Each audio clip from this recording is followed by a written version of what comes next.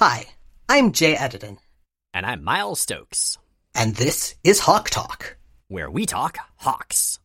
Normally, if you were listening to this podcast, you'd be hearing Jay and Miles explain the X-Men, a weekly podcast about the ins, outs, retcons, clones, and time travel of comics' greatest superhero soap opera. But every 4 weeks, we take a week off from that, and we do something else. And we'd stopped doing this for a while, but we went back to it. We allowed people to choose topics for it as part of our Equality Florida fundraiser.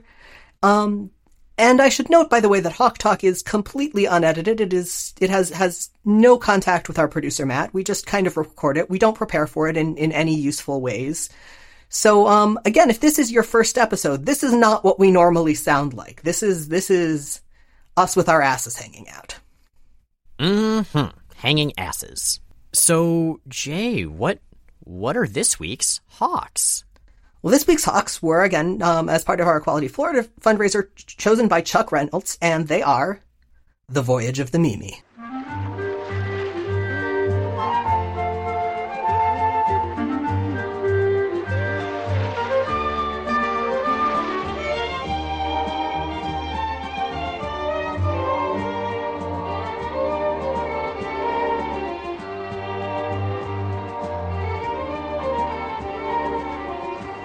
Okay, so maybe we lied about the not edited at all, because if ever there was a time to throw music into a Hawk Talk, it was then.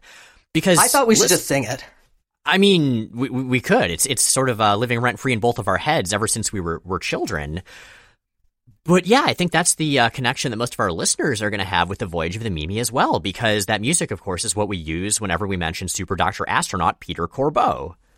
Right, because he is a captain and a sailor and a space sailor, and which I guess is an astronaut, and a scientist, just like the captain of the Mimi. Yup. So yeah, The Voyage of the Mimi, like, where do we even start? Because I would imagine most of our listeners have probably only heard of The Voyage of the Mimi, unless they like grew up at a very specific point in time. Right. So The Voyage of the Mimi is an educational TV series. It existed for 2 series, The Voyage of the Mimi and The Second Voyage of the Mimi. It's about a little kid who, do his parents die, or does he just get mailed off to stay with his grandfather for the summer? I think he just gets mailed off to stay with his grandfather for the summer. And his grandfather is a ship's captain, who has a science vessel, and they have cool adventures. And initially his grandfather's all grumpy about having a kid there, but then they bond. Yeah, and we should point out, before we go any further, that little kid is, I believe that was the first role of Ben Affleck, who you may know as the worst Daredevil. Well, maybe the second worst Daredevil. I don't really remember that Hulk movie that had the Daredevil in it a long time ago. But anyway, yeah, Ben Affleck. He's a child. He's adorable. Yeah, way back in 1984. We were younger than that. I think we were like, what, 2 then? We were 2, 1? Yeah. We did not watch it back in 1984. I don't know when you watched it, because we didn't have science classes together for our first couple years of high school. But I know where I did, which was in Mrs. Bates's class.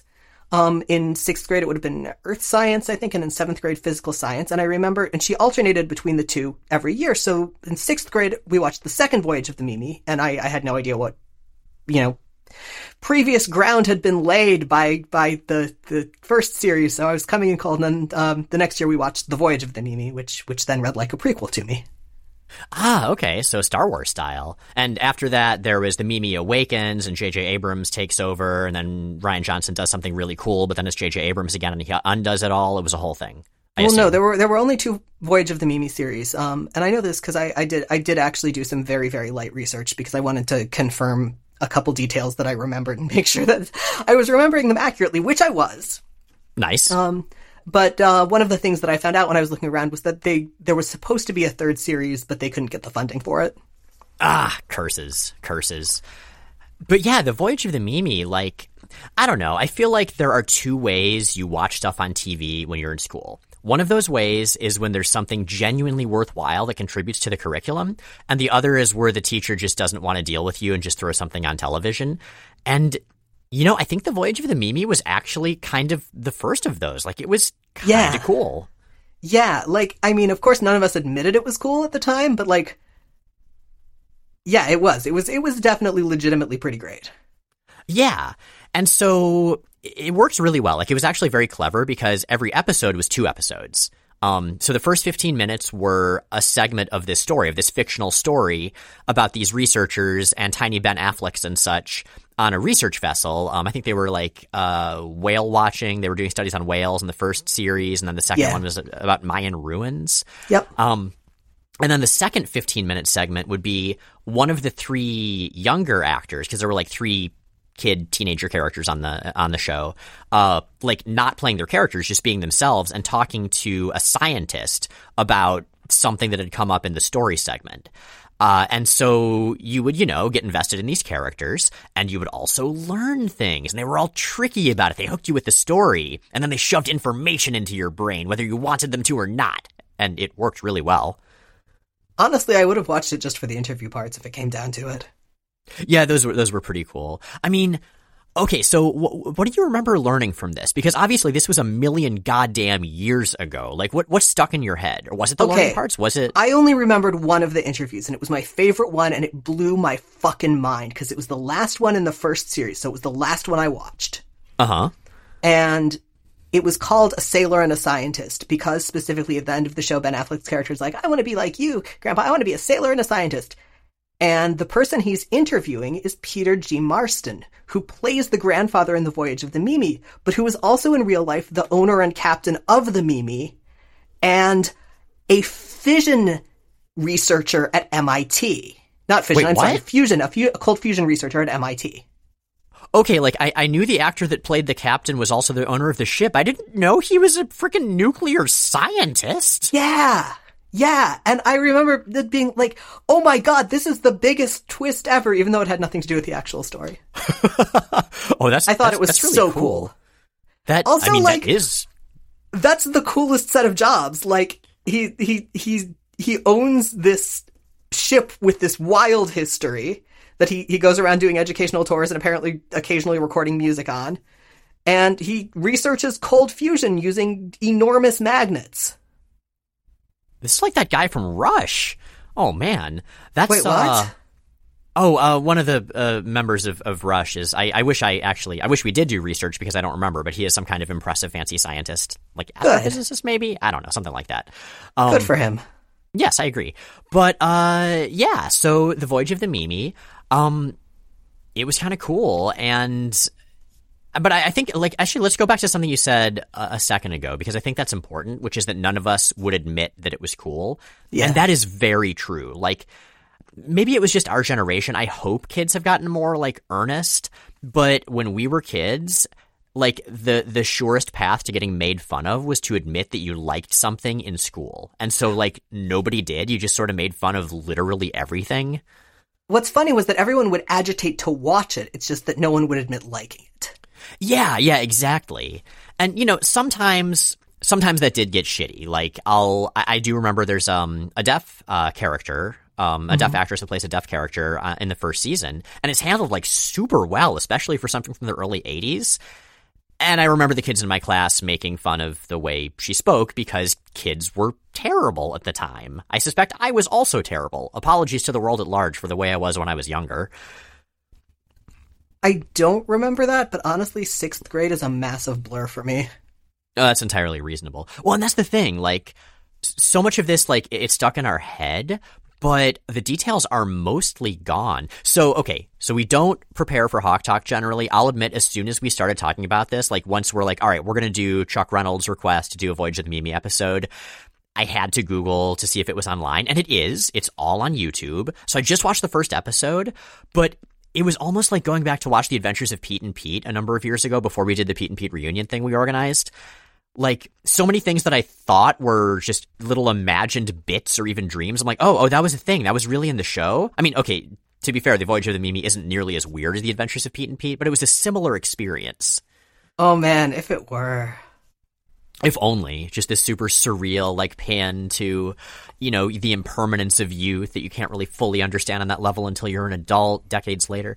But, yeah, it really stuck in my head, and I guess as such, it was surprisingly successful as, like, this little educational thing that I'm sure tens of thousands, if not hundreds of thousands of kids watched for, like, years and years. Because we watched it many years after it came out. Like, all those old VHS tapes or film strips or whatever they were, like, got a lot of mileage, I suspect. VHS tapes. Okay, yeah. Yeah, we were a little bit past film strips. This would have been like, gosh, 1992, 1993. Something like that, yeah. So the show was already the better part of a decade old, yeah. But yeah, it in watching that first episode again, like, it genuinely holds up. I was not expecting that. I was especially not expecting to watch something from the early 80s that didn't make me, like, cringe and twitch. But it's, it's got a pretty diverse cast. It handles that in a respectful fashion. Like, the deaf character is just an equal member of the cast in every possible way. And, like, the shitty, curmudgeonly grandpa captain is shitty to her, and another character's like, hey, don't do that. Like, it worked. I mean, okay, the black character does have a giant boombox, which does feel like a stereotype, but also it was the early 80s. I feel like every other person had a giant boombox, so I don't know. Yeah, I think in again, my very light research, I remember reading that they were very, very deliberate about that and about a lot of representational diversity in both series. Yeah, totally. And that's actually really cool when they do the science segments because, they have like each of the three kids does a couple of those interviews. And so you have one female actor, you have two male, one female. One of them is black, the other two are white. So, like, I mean, we're not going to represent every possible dynamic, but that's more than I think you tended to get a lot of the time, unless it was like Sesame Street or something. Mm. So as far as the voyage of the Mimi, now obviously there was the show. Jay, do you remember something called Mimi Fest? No, I never encountered that. We have at least one good friend who went. I think I might have. So Mimi Fest was this thing where, like, for many years after the show came out, the Mimi itself would, sail around to different places, and, like, classes of kids could go to the Mimi, to this ship that they knew from the show. And they had, like, so cool. T-shirts. I'm so jealous. Stuff. Yeah. And the thing is, I think I went, but maybe I just always thought about going so much that I've, like, constructed that memory for myself. I don't know. I was a child. I have very few memories. Are you stealing Allison's memories? Was that Allison that went? That was Allison who went. And they talked about wanting to find the sheet music for the theme music and getting a songbook, and it turning out to just be, like, nautical songs and not including the theme music. I mean, I guess nautical songs are pretty cool as well. But, yeah, I don't know. Like, that's the thing about this. Like, so many bits are stuck in memory, and I don't know which of them are even real or not. Yeah, man, that would have been awesome. Right? Unfortunately, though, I know we both stumbled upon the same fact about let's actually talk about the history of the Mimi itself, because this is, like, way cooler than I was expecting. Right. So we mentioned that Peter Marston owned the Mimi when the series was being shot, but the Mimi was originally built in 1934. Mm-hmm. And I'm getting this off Wikipedia, so, grain of salt. But it was built in northwest France. It's supposed to be used as a cargo barge, and was used that way for a long time. And got converted to a fishing trawler, and then was commandeered by German soldiers during World War II to transport munitions, and was left beached afterwards. Yeah. And for some reason not destroyed when they were destroying all the military property that could be used against them when they were retreating. And it says after the war, the Mimi was sunk, and it remained so until the 1960s, when a Frenchman and his family bought it and converted it from a trawler to a sailboat. And then sometime between then and 1984, Peter Marston bought it, and he retained ownership until 1998 when it was sold, and it was ultimately, I believe, retired and scrapped in like 2010, 2011. Yeah, I guess somebody sabotaged it. Somebody who was living on it and then got kicked off and pulled a plug out from somewhere in the parts that you shouldn't pull a plug out of, and it sank, and it just was too expensive to repair after that, despite two kids who grew up on the Voyage of the Mimi, like, as adults trying to do so. They weren't able to, so that was the end. It could not be destroyed by German forces in World War II, but some angry guy did, alas. Yeah. It had a pretty good run, though. I mean, I don't know what the usual lifespan of a boat is, but It was Yeah, almost I'm 80 just years. imagining. Yeah, that's a long time. I don't know. I'm just imagining like, your character block for elves and dwarves and half orcs and like the player's handbook, and then it just has boats.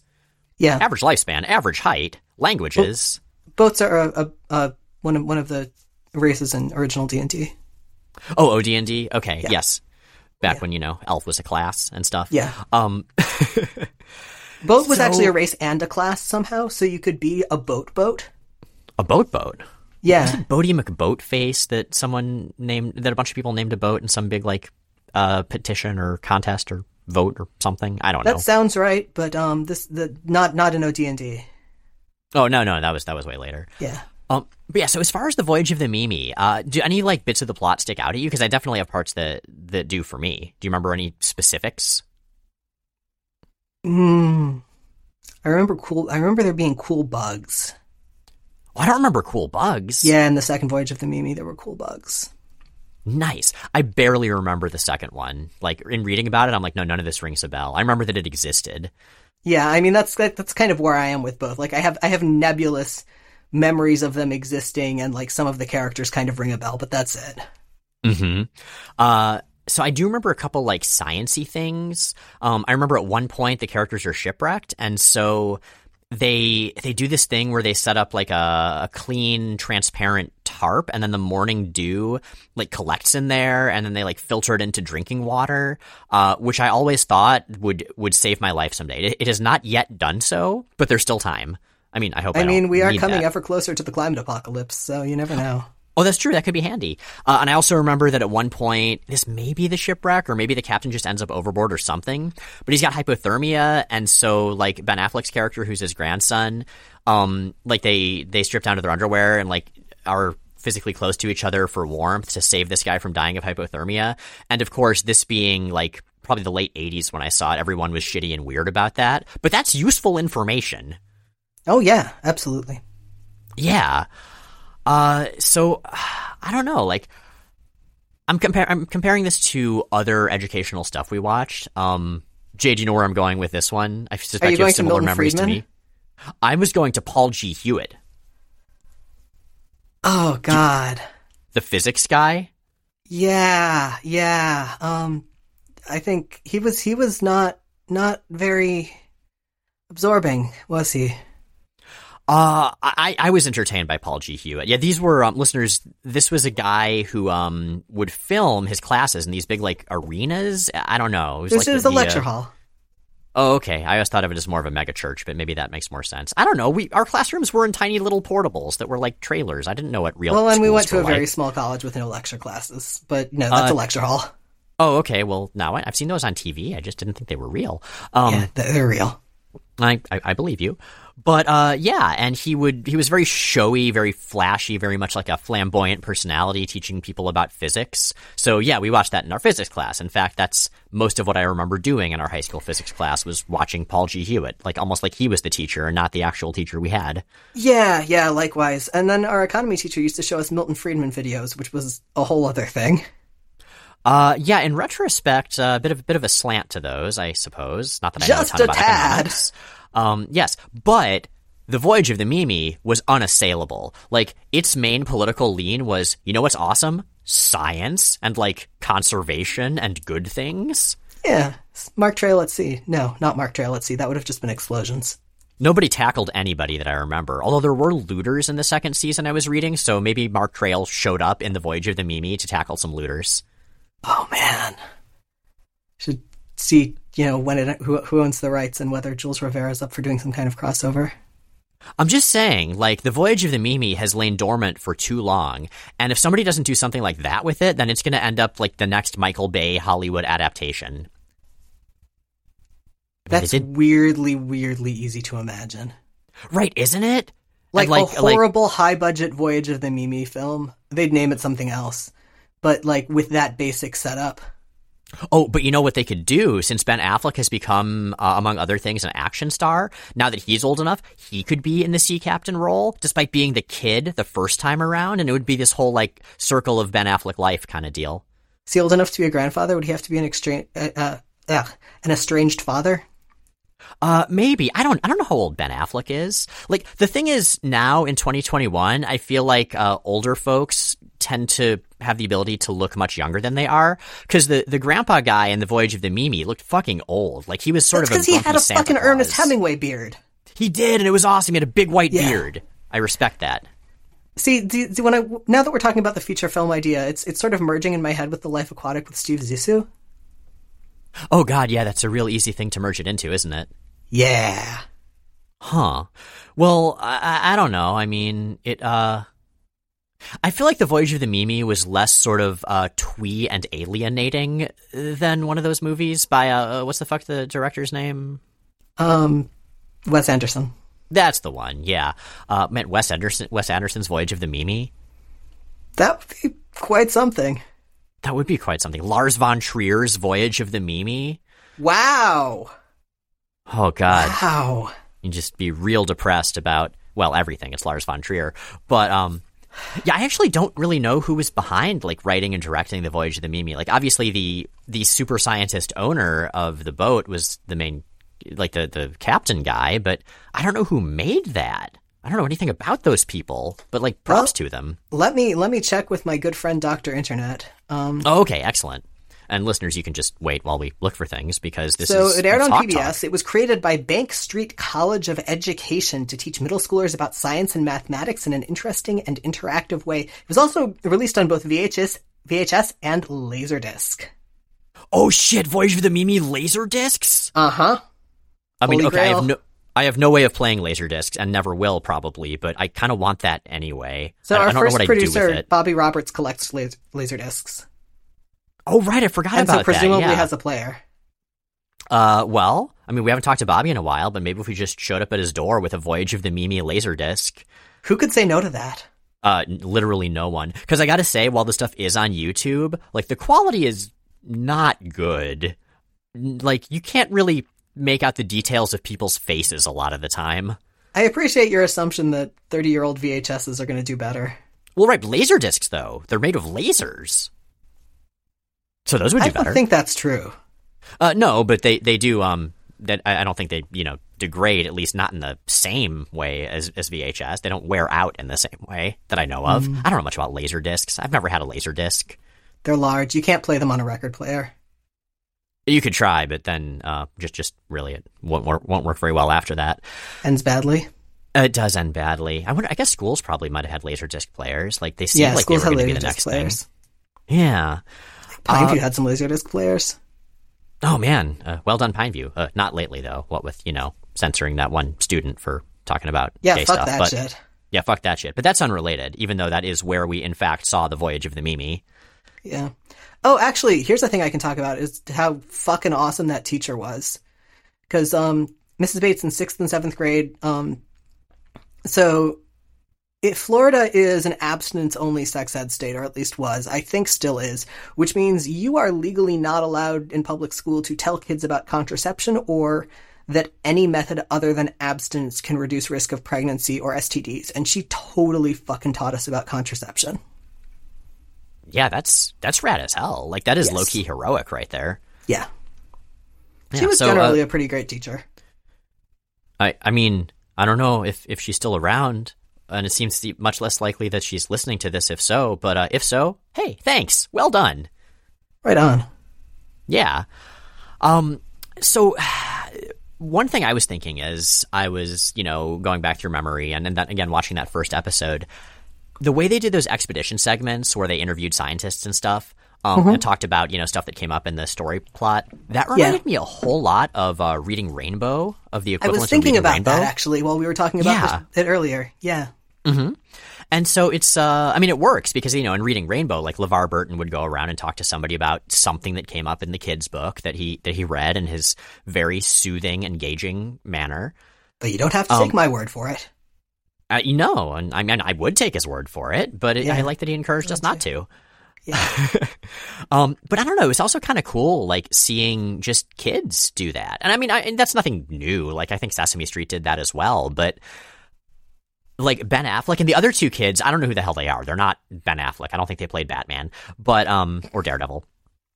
But To their credit. to their credit, but they were really good too. And like, it makes me a little sad, a lot sad, in fact, genuinely sad that when we were kids, there was that thing of not being able to like things, because I feel like if we hadn't been so afraid of ridicule, or I guess I'm just speaking for myself here, I'm not sure if you're the same way, but if I hadn't been so afraid of ridicule for being earnest about anything, like I would have been super into this show and like would have been excited to talk to other people about it.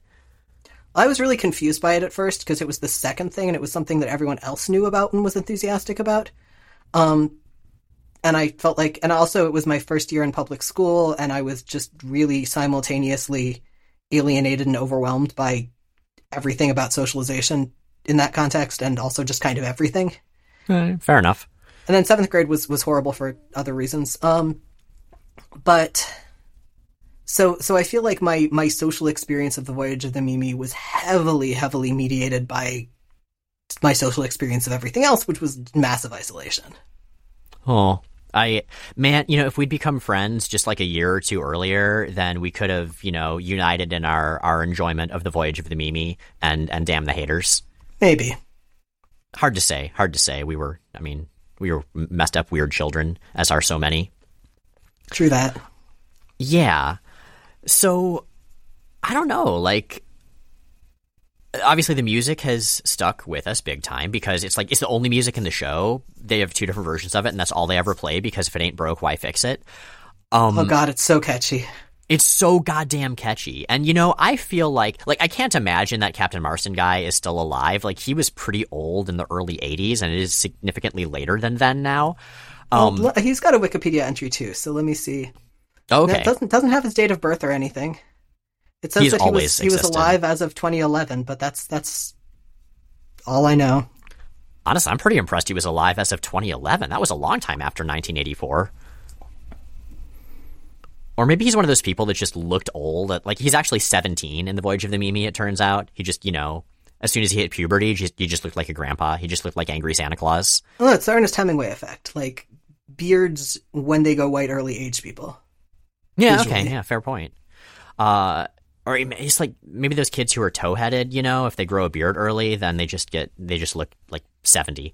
But we digress a lot.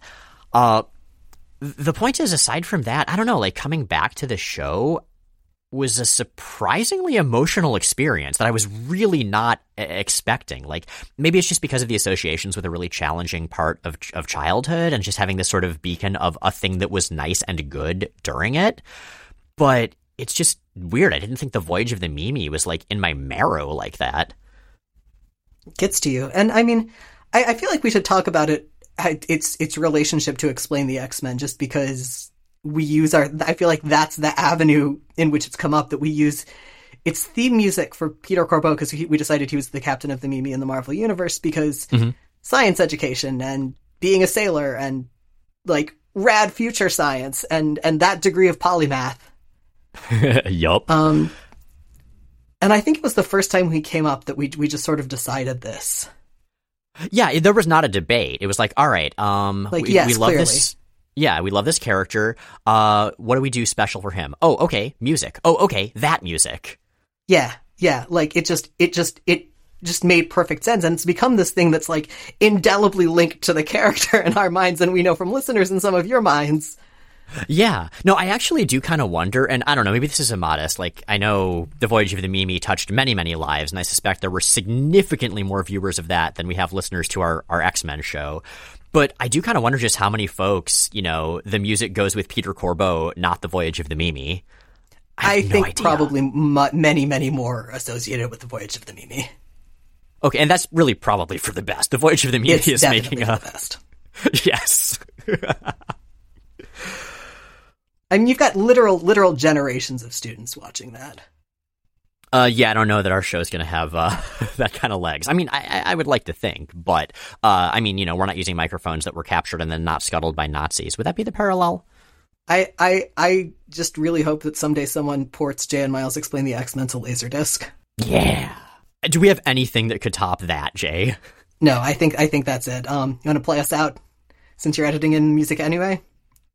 All right, let's do it. Take it away, whoever composed that awesome music. Now it'll be stuck in your head forever, listeners.